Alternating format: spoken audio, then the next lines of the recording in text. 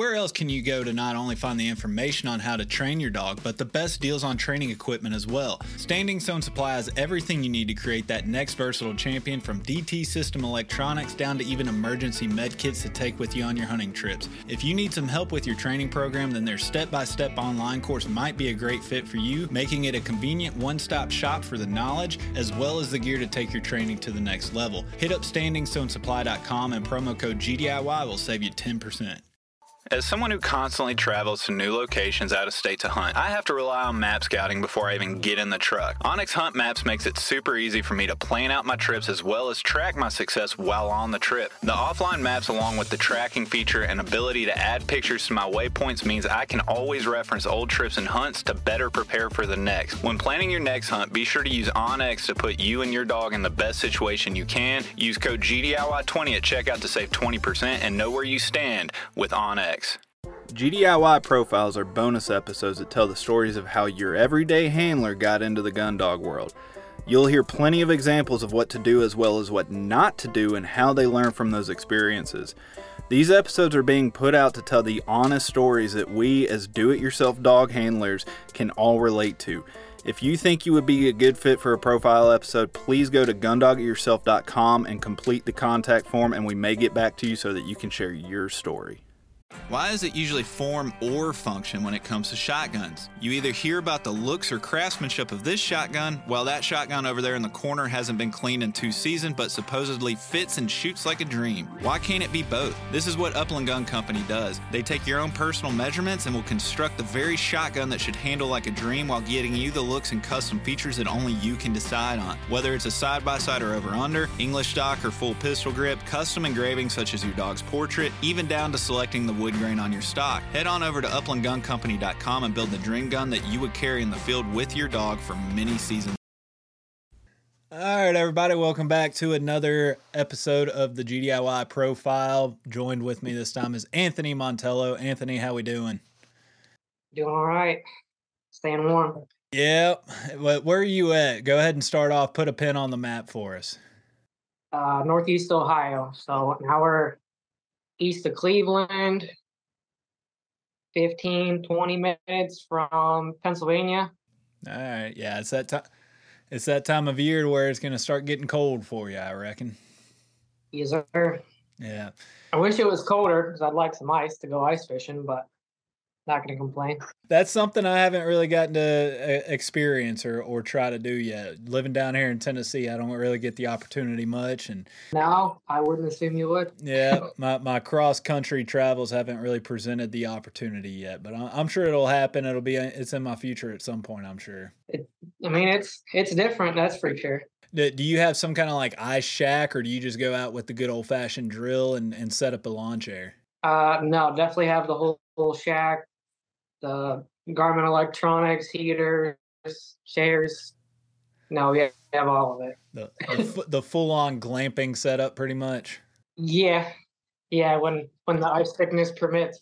Well, I don't think anybody came here to learn about ice fishing, even though I'm sure I could pick your brain on a few things on that. But let's go ahead and jump on in the dogs. What kind of dog do you run? I have a German wire-haired pointer. He just turned a year the 2nd of December. So he's new. Still a youngin', huh? What made you want to go with the wire hair? See, I knew you were going to ask this question, so I've been trying to think of my answer already. And I was trying to figure out how I got there. Part of it was the Hunting Dog podcast, for sure. I don't know why I remember why it stuck with me, but he was like, if somebody asked me what dog I'd have to be stuck with, he's like, to survive with, he's like, I'd pick a wire hair. And so that caught my attention. And then I did look around a little bit, deciding what I wanted to get. And I like to duck and goose hunt, as you already know. So I needed something that was for sure good in the water. And it does get cold around here, so it couldn't be a short hair. So that's kind of how I got there. So were you primarily a waterfowl hunter before even starting to look for the dog? It sounds like that was like your main interest. Is that still your main focus, or do you kind of dabble in the uplands now as well? Yeah, that was definitely my main focus. Still is my main focus because we have way more waterfowl opportunity around here. Most of the upland is, I guess, woodcock, and then grouse would be over in PA, couple, I don't know, 4 hours away. And then the pheasants around here are just release pheasants, so it's whoever gets them first, and then they're gone. But yeah, so I had a Chessie slash lab, a mix, and that's originally what I had. I just lost her last October. But so yeah, waterfowl through and through, and then uplands bonus. So you're like an opportunistic upland hunter, but primarily focus on the Right. waterfowl. Yeah. And like how hardcore of a waterfowler? Like I know some guys that they don't miss a day of the season, and then other guys it's kind of like weekend warrior. Is this like a weekly thing for you? Like how often are you going out there and fighting that cold and embracing the suck? I would say every weekend, at least one day, if not two. Depends if we can find birds. Um, Scouting's a big part of it. And then, so yeah, when we can't find birds, we go try and find pheasants. That's how that usually has worked. Well, you said that you did have a dog prior to this wire hair. Talk to me about your experience training them. Did you train that one? Did you even use it for hunting? Kind of tell me his story. So I got her as a Christmas present my junior year of high school. So training was not what I have put into this one by any means. Um, Thinking back on that as well. And I remember doing gun intro in a weird way. I had my brother help me. Um, he shot a 22 from like 100 yards away, just at a target, and I was throwing the bumper because I was just doing it off of what I guessed. I didn't really YouTube anything. Obviously, this kind of stuff wasn't really around back then. And YouTube was not what it is today either. Correct. Like right. there was some stuff, like I know Ethan and Standing Stone Right. had some stuff out like way back when, but it was definitely not to the degree Right. that it is now. I mean, I graduated in 2011, but yeah, so it was not what it is now, for sure. But so I had him shoot at like a 22, 100 yards away. Then he scooped closer, and eventually he was sitting right next to Molly. And then we moved up to a 12 gauge from 100 yards away and got closer. And then that was it. I was like, all right, she's good. And then we're done. I never revisited it until it was go time. Same with feathers. I don't even know if I ever introduced a bird, really. I think we just went hunting and it was either do it or don't. um, so, yeah, I mean, I did train her, but not like the proper way, I guess you'd call it.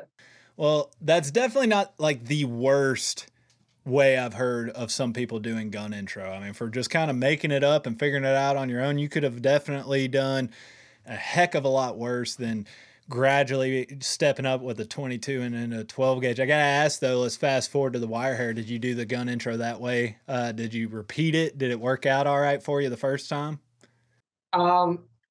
So I did it kind of different on that one as well, but there was an in between. My mom had a chocolate lab that I knew my Molly, my old retriever, was getting up there.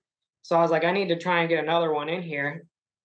So I used my mom's dog, and that one I did the complete wrong way, but it worked. Okay. So we got a couple pheasants from a friend that was raising some. We're like, oh, we'll just do our own little preserve hunt or whatever you want to call it. We'll plant these birds and we'll pick them up and shoot them. Like they were somebody's pet 12 hours ago. Now we're shooting them. But I didn't know what the lab would do. So with the bird, any of it, she had a good recall. So I wasn't really worried about much past that. So I took her out, let her go. She found a pheasant, flushed it. We shot it, 3 shots right over her head, and she grabbed it and brought it back. And I was like, all right, cool. So wrong way, but it worked out. Yeah, fortunately. The wire Knock hair, on wood. right. It worked out. but she won't pick up a duck. It's the weirdest thing. All right. That's a different story. The wire hair though, I've been going to a sportsman's club. They had pigeons, launchers. They have a dog training night every Tuesday. That's been a lot of help in and of itself. But they'd also have trap the same night as the dog training, but like, I don't know, 300, 400, 500 yards away. Plus the other older dogs that would be using the cap guns. He was just kind of like around it. And then it just kept getting closer and closer. So I kind of did it the same as the way I did with the first dog, just less intentional. It just kind of worked into it. So, but he's good. The other day when I was goose hunting, there was like I think 10 of us, and everybody shot over him, and he's fine. So good to go. It worked. Yeah.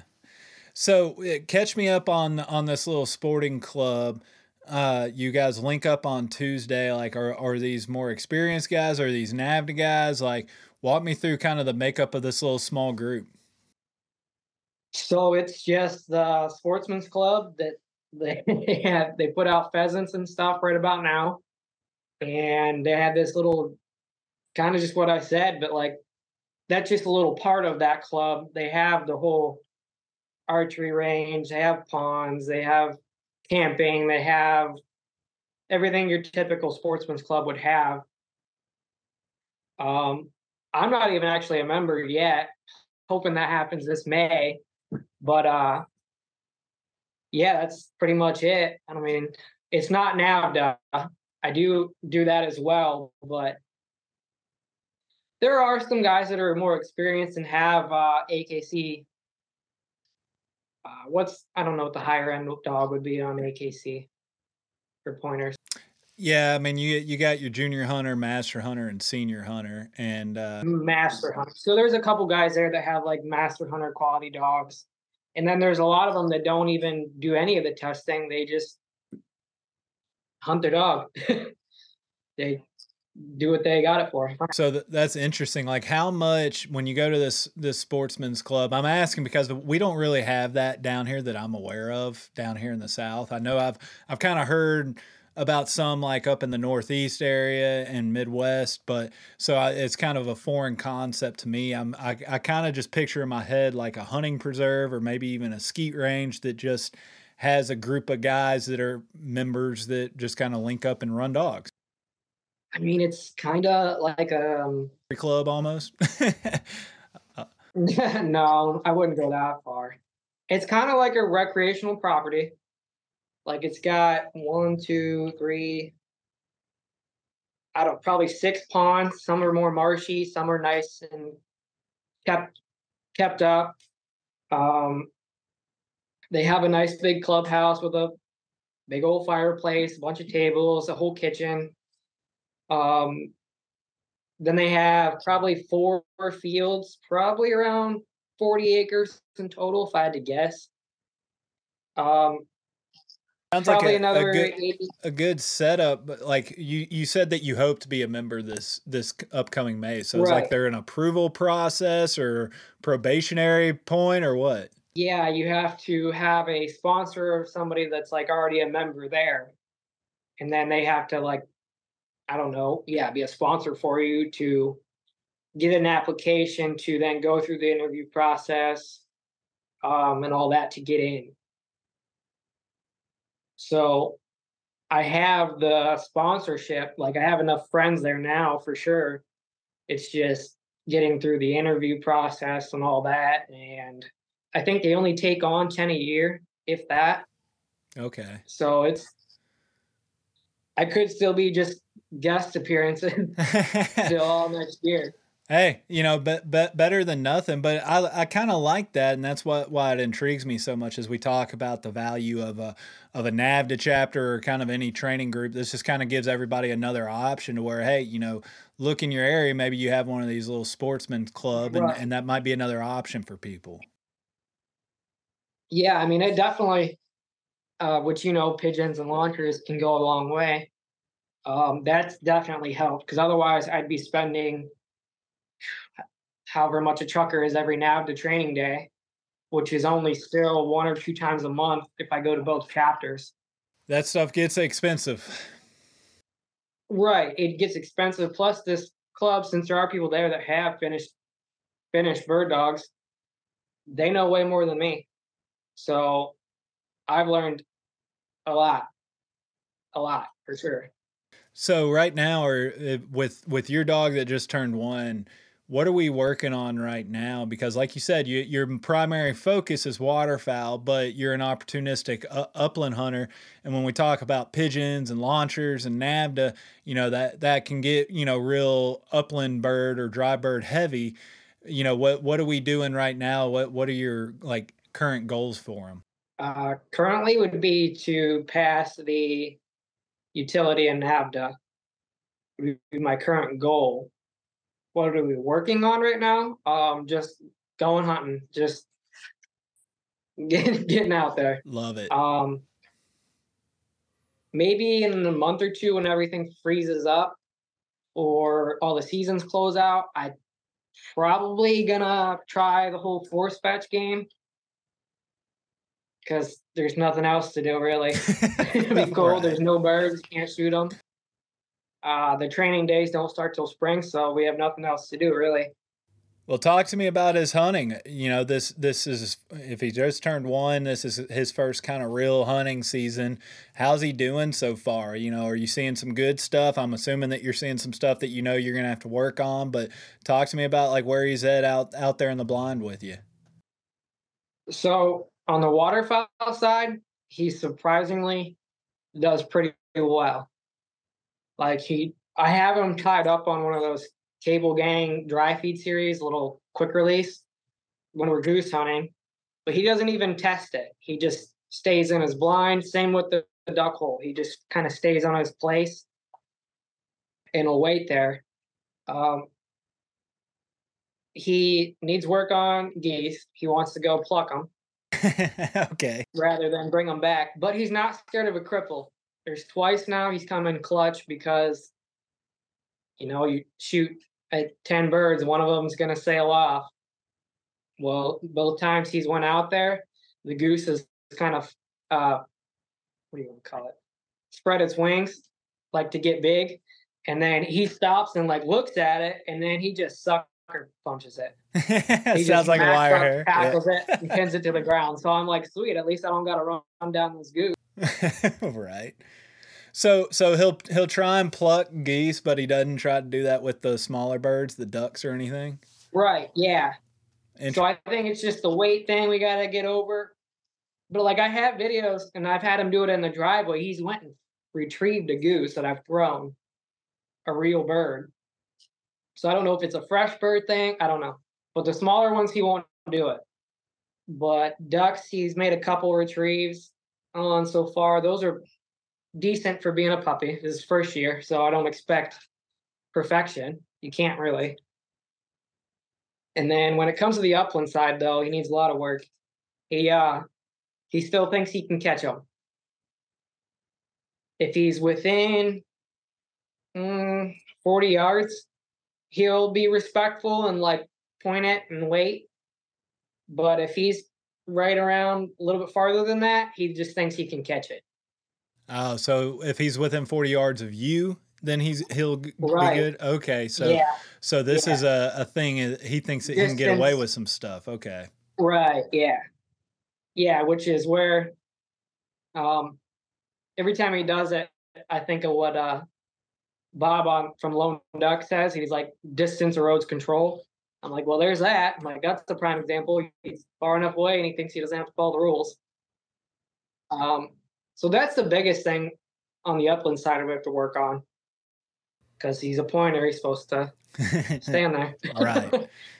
Wait for me. But that's not truly uncommon for a 1-year-old pointer. When we're talking about steadiness, especially on wild birds, they're a dog that kind of tests the boundaries. I mean, they're supposed to be testing the boundaries at that age, really, if you think about it. And so, that's just something that, in the off season, this is what we're going to work on, those pigeons and launchers. That's what they're there for.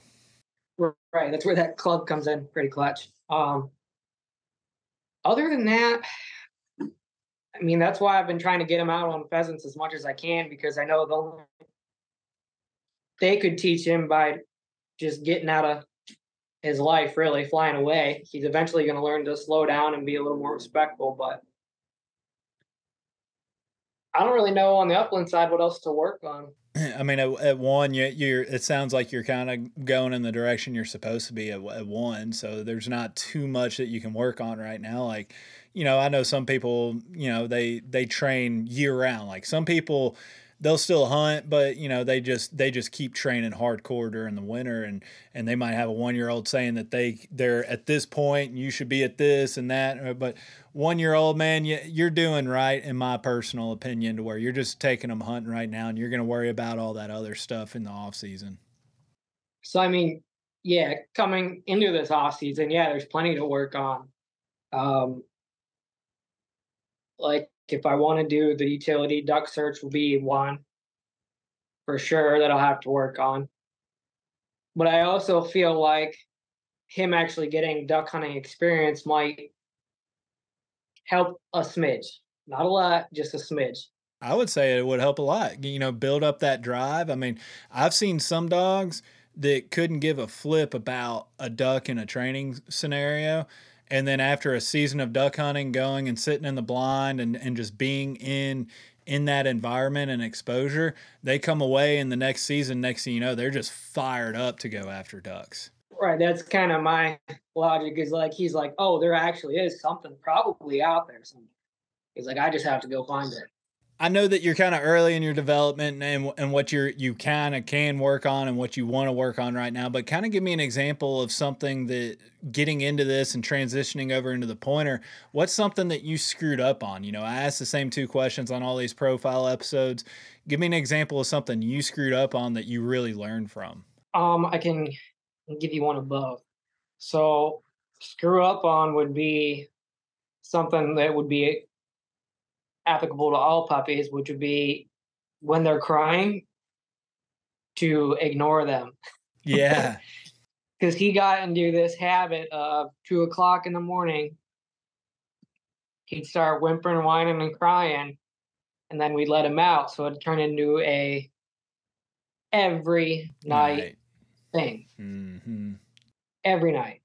Something that is drastically different that I had to get used to, and I noticed right away, is me being comfortable with them ranging.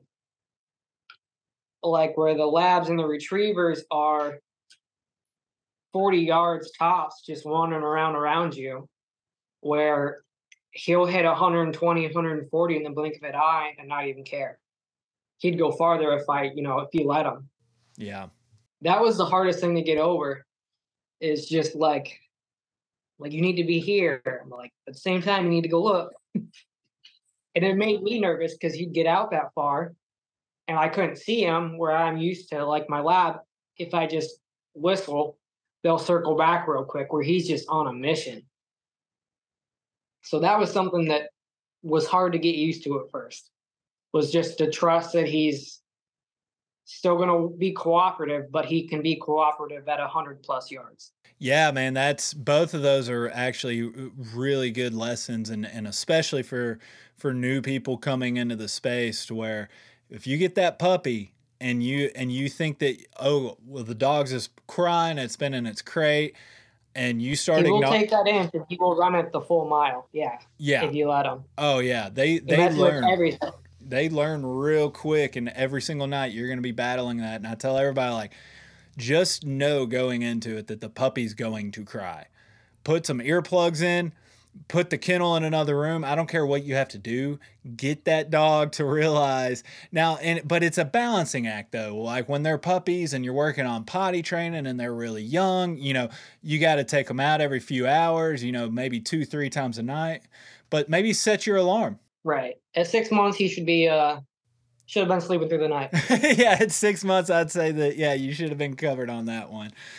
Me dropping the ball on that one. Right. And the range, man, that's such a common thing, to where when you deal with these pointing dogs, it's not even so much just the range from a distance standpoint, but just the fact, just get used to that you're not going to be able to see your dog all the time. This is different based on whichever bird or species that you're chasing. Obviously, ruffed grouse and woodcock, the dogs can get out of sight quite often. But I mean, even out on the prairie, you still have elevation change, you still have cattail sloughs, you still have tall cover.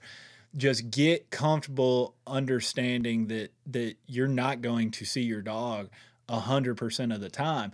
And that really freaks out a lot of people the first time when they go out and they're like, I can't see Fifi. Well, that lab that I had talked about earlier, the one that I just shot a pheasant over and it worked, that one. So after that, I started taking her to public land hunts, and I'd put a bell on her. Once she figured out the game, though, she would hunt farther. Well, she went and chased a flushed pheasant down over the hill, and I couldn't see her. I couldn't hear the bell anymore. So it was about 3 months, 4 months later, then I bought a Garmin, just the Pro 550 Plus. But I'm like, I just need to know that, like, the direction is comforting. Like, the road isn't that way.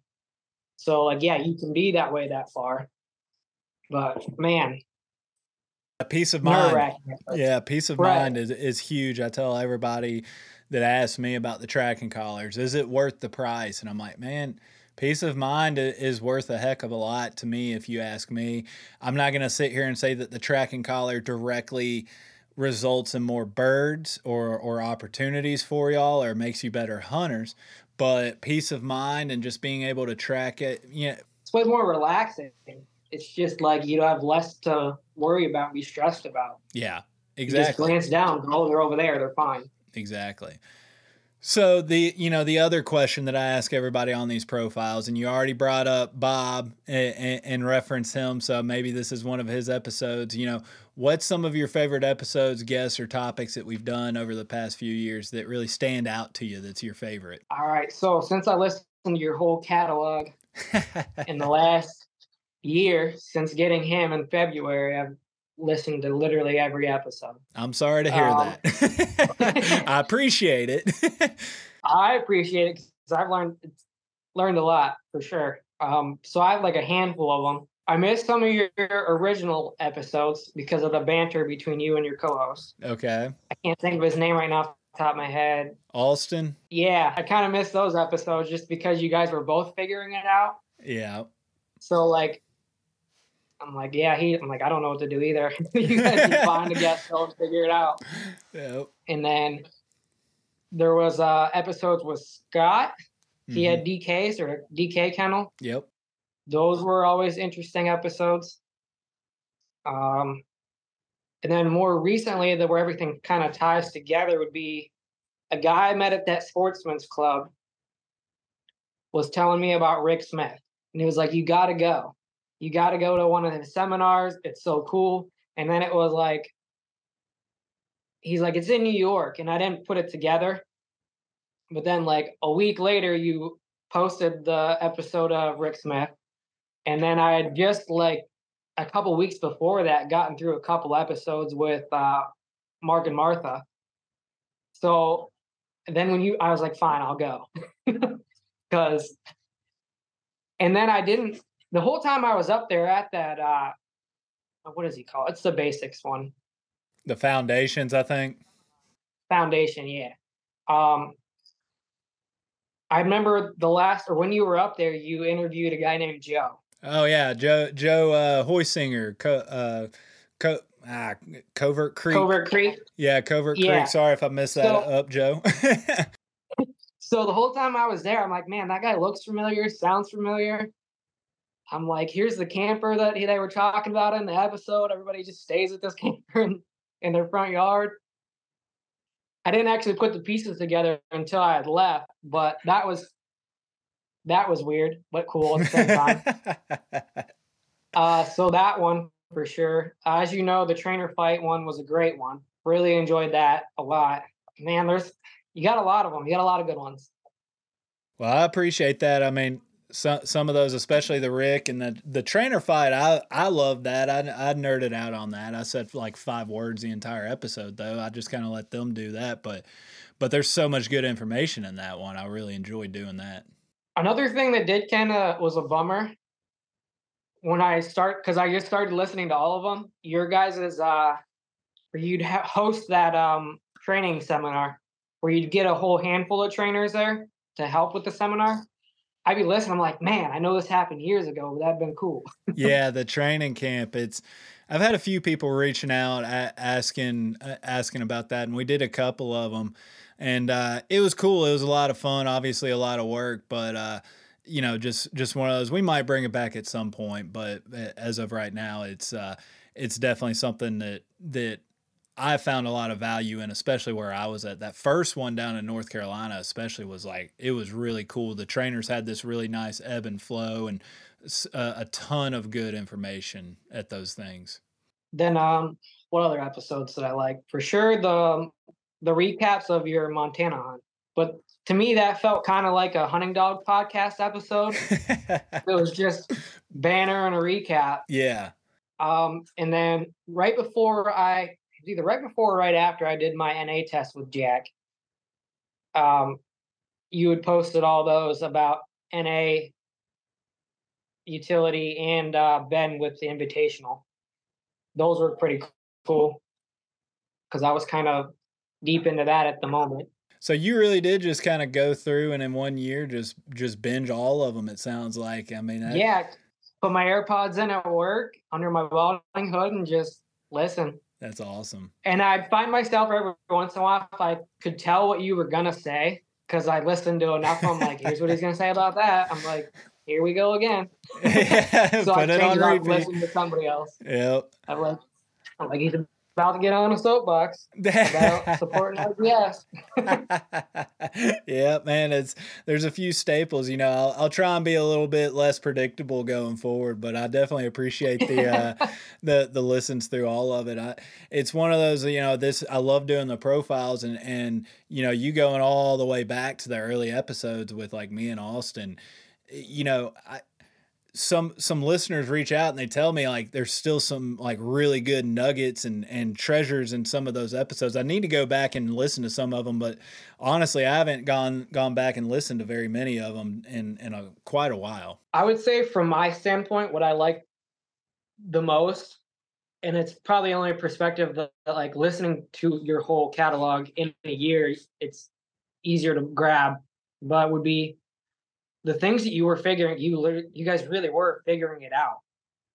You were still training, learning, where I feel like now, I'm not saying you're a know-it-all, because I'm sure you would agree that you're not, but like you make less mistakes or less of the same beginner mistakes now because you are on your third dog and you have helped so many people and been to all these training things and done all the hunting. Where back then it was, green, totally green. Yeah. Well, and honestly, like these profile episodes, I try to think still provides that relatability, because you are right. I mean, there's certain things that way back when we were talking and asking questions that like we just kind of assume everybody knows now. It's like it's kind of like the diminishing returns on curiosity with a lot of people, right?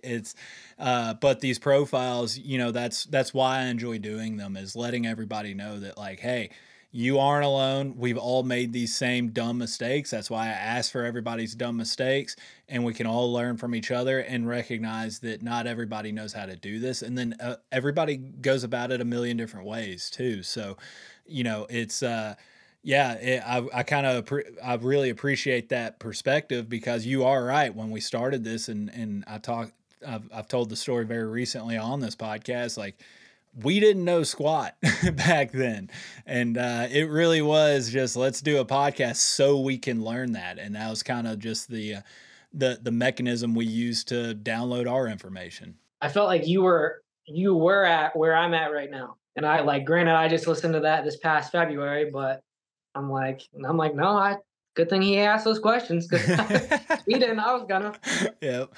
Well, I'm glad you got something out of it. Obviously it's it harkens back to an earlier time, and I actually was talking to Austin the other day, and he's still doing it for sure. But I always enjoy catching up with guys such as yourself that have really kind of downloaded it, and they chase the information. It's not just listening just for the sake of entertainment. Hopefully I entertain everybody, but it's more important to me that everybody actually leaves feeling like they got something out of their time as well. Yeah, I mean, I definitely learn something every time, or see it from a new perspective. There you go. Which really is most of it. Well, real quick, man, as we wrap this up, kind of tell me what are you doing the rest of the season? You just getting out, shooting as many birds as you can, and getting to winter until you can go hit that ice shack? Yeah, we were just discussing earlier what we're going to do Saturday or tomorrow night, where we're going to try and find some birds. I want to learn the grouse game, but I just realized this past weekend that it goes out in Pennsylvania this Saturday. So that's probably not going to happen. I'm put that off till next year. So yeah, it's going to be I think our duck season leaves too this weekend as well. So it'll be goose season, and then whatever pheasants are left over for the next couple weeks in PA from the releases. And then, yeah, we'll be hoping for ice or doing force fetch or waiting for next year, waiting for training season. Yeah, just sitting through winter, waiting until spring pretty much. Right, and try and, I guess, listen to more podcasts and try and learn more. So next year going into the hunting season, maybe I have a better chance at finding the mystical grouse in woodcock, because those are birds I've never chased because I've had retrievers. Like I've never even been curious about it really, but I'm like, well, I got you, like, so you're supposed to do this job. Like, so let's try go and capitalize on it. Right. Yeah. Let's try it out. What's the worst that's gonna happen? I go for a walk all day? Yeah. With a gun and a dog? Yeah, that's not a bad way to spend a day. Right. Even if I end up empty-handed. Yeah. Well, awesome, man. I appreciate all the listening support. I'm glad that you got some value out of all the episodes, and I'm excited to hear what the future holds for you guys and getting out there and chasing grouse. You'll have to keep me updated on y'all's adventures and development. I will do that. Yeah. Awesome. Well, I appreciate your time, and we'll talk soon, man. All right. Thank you very much.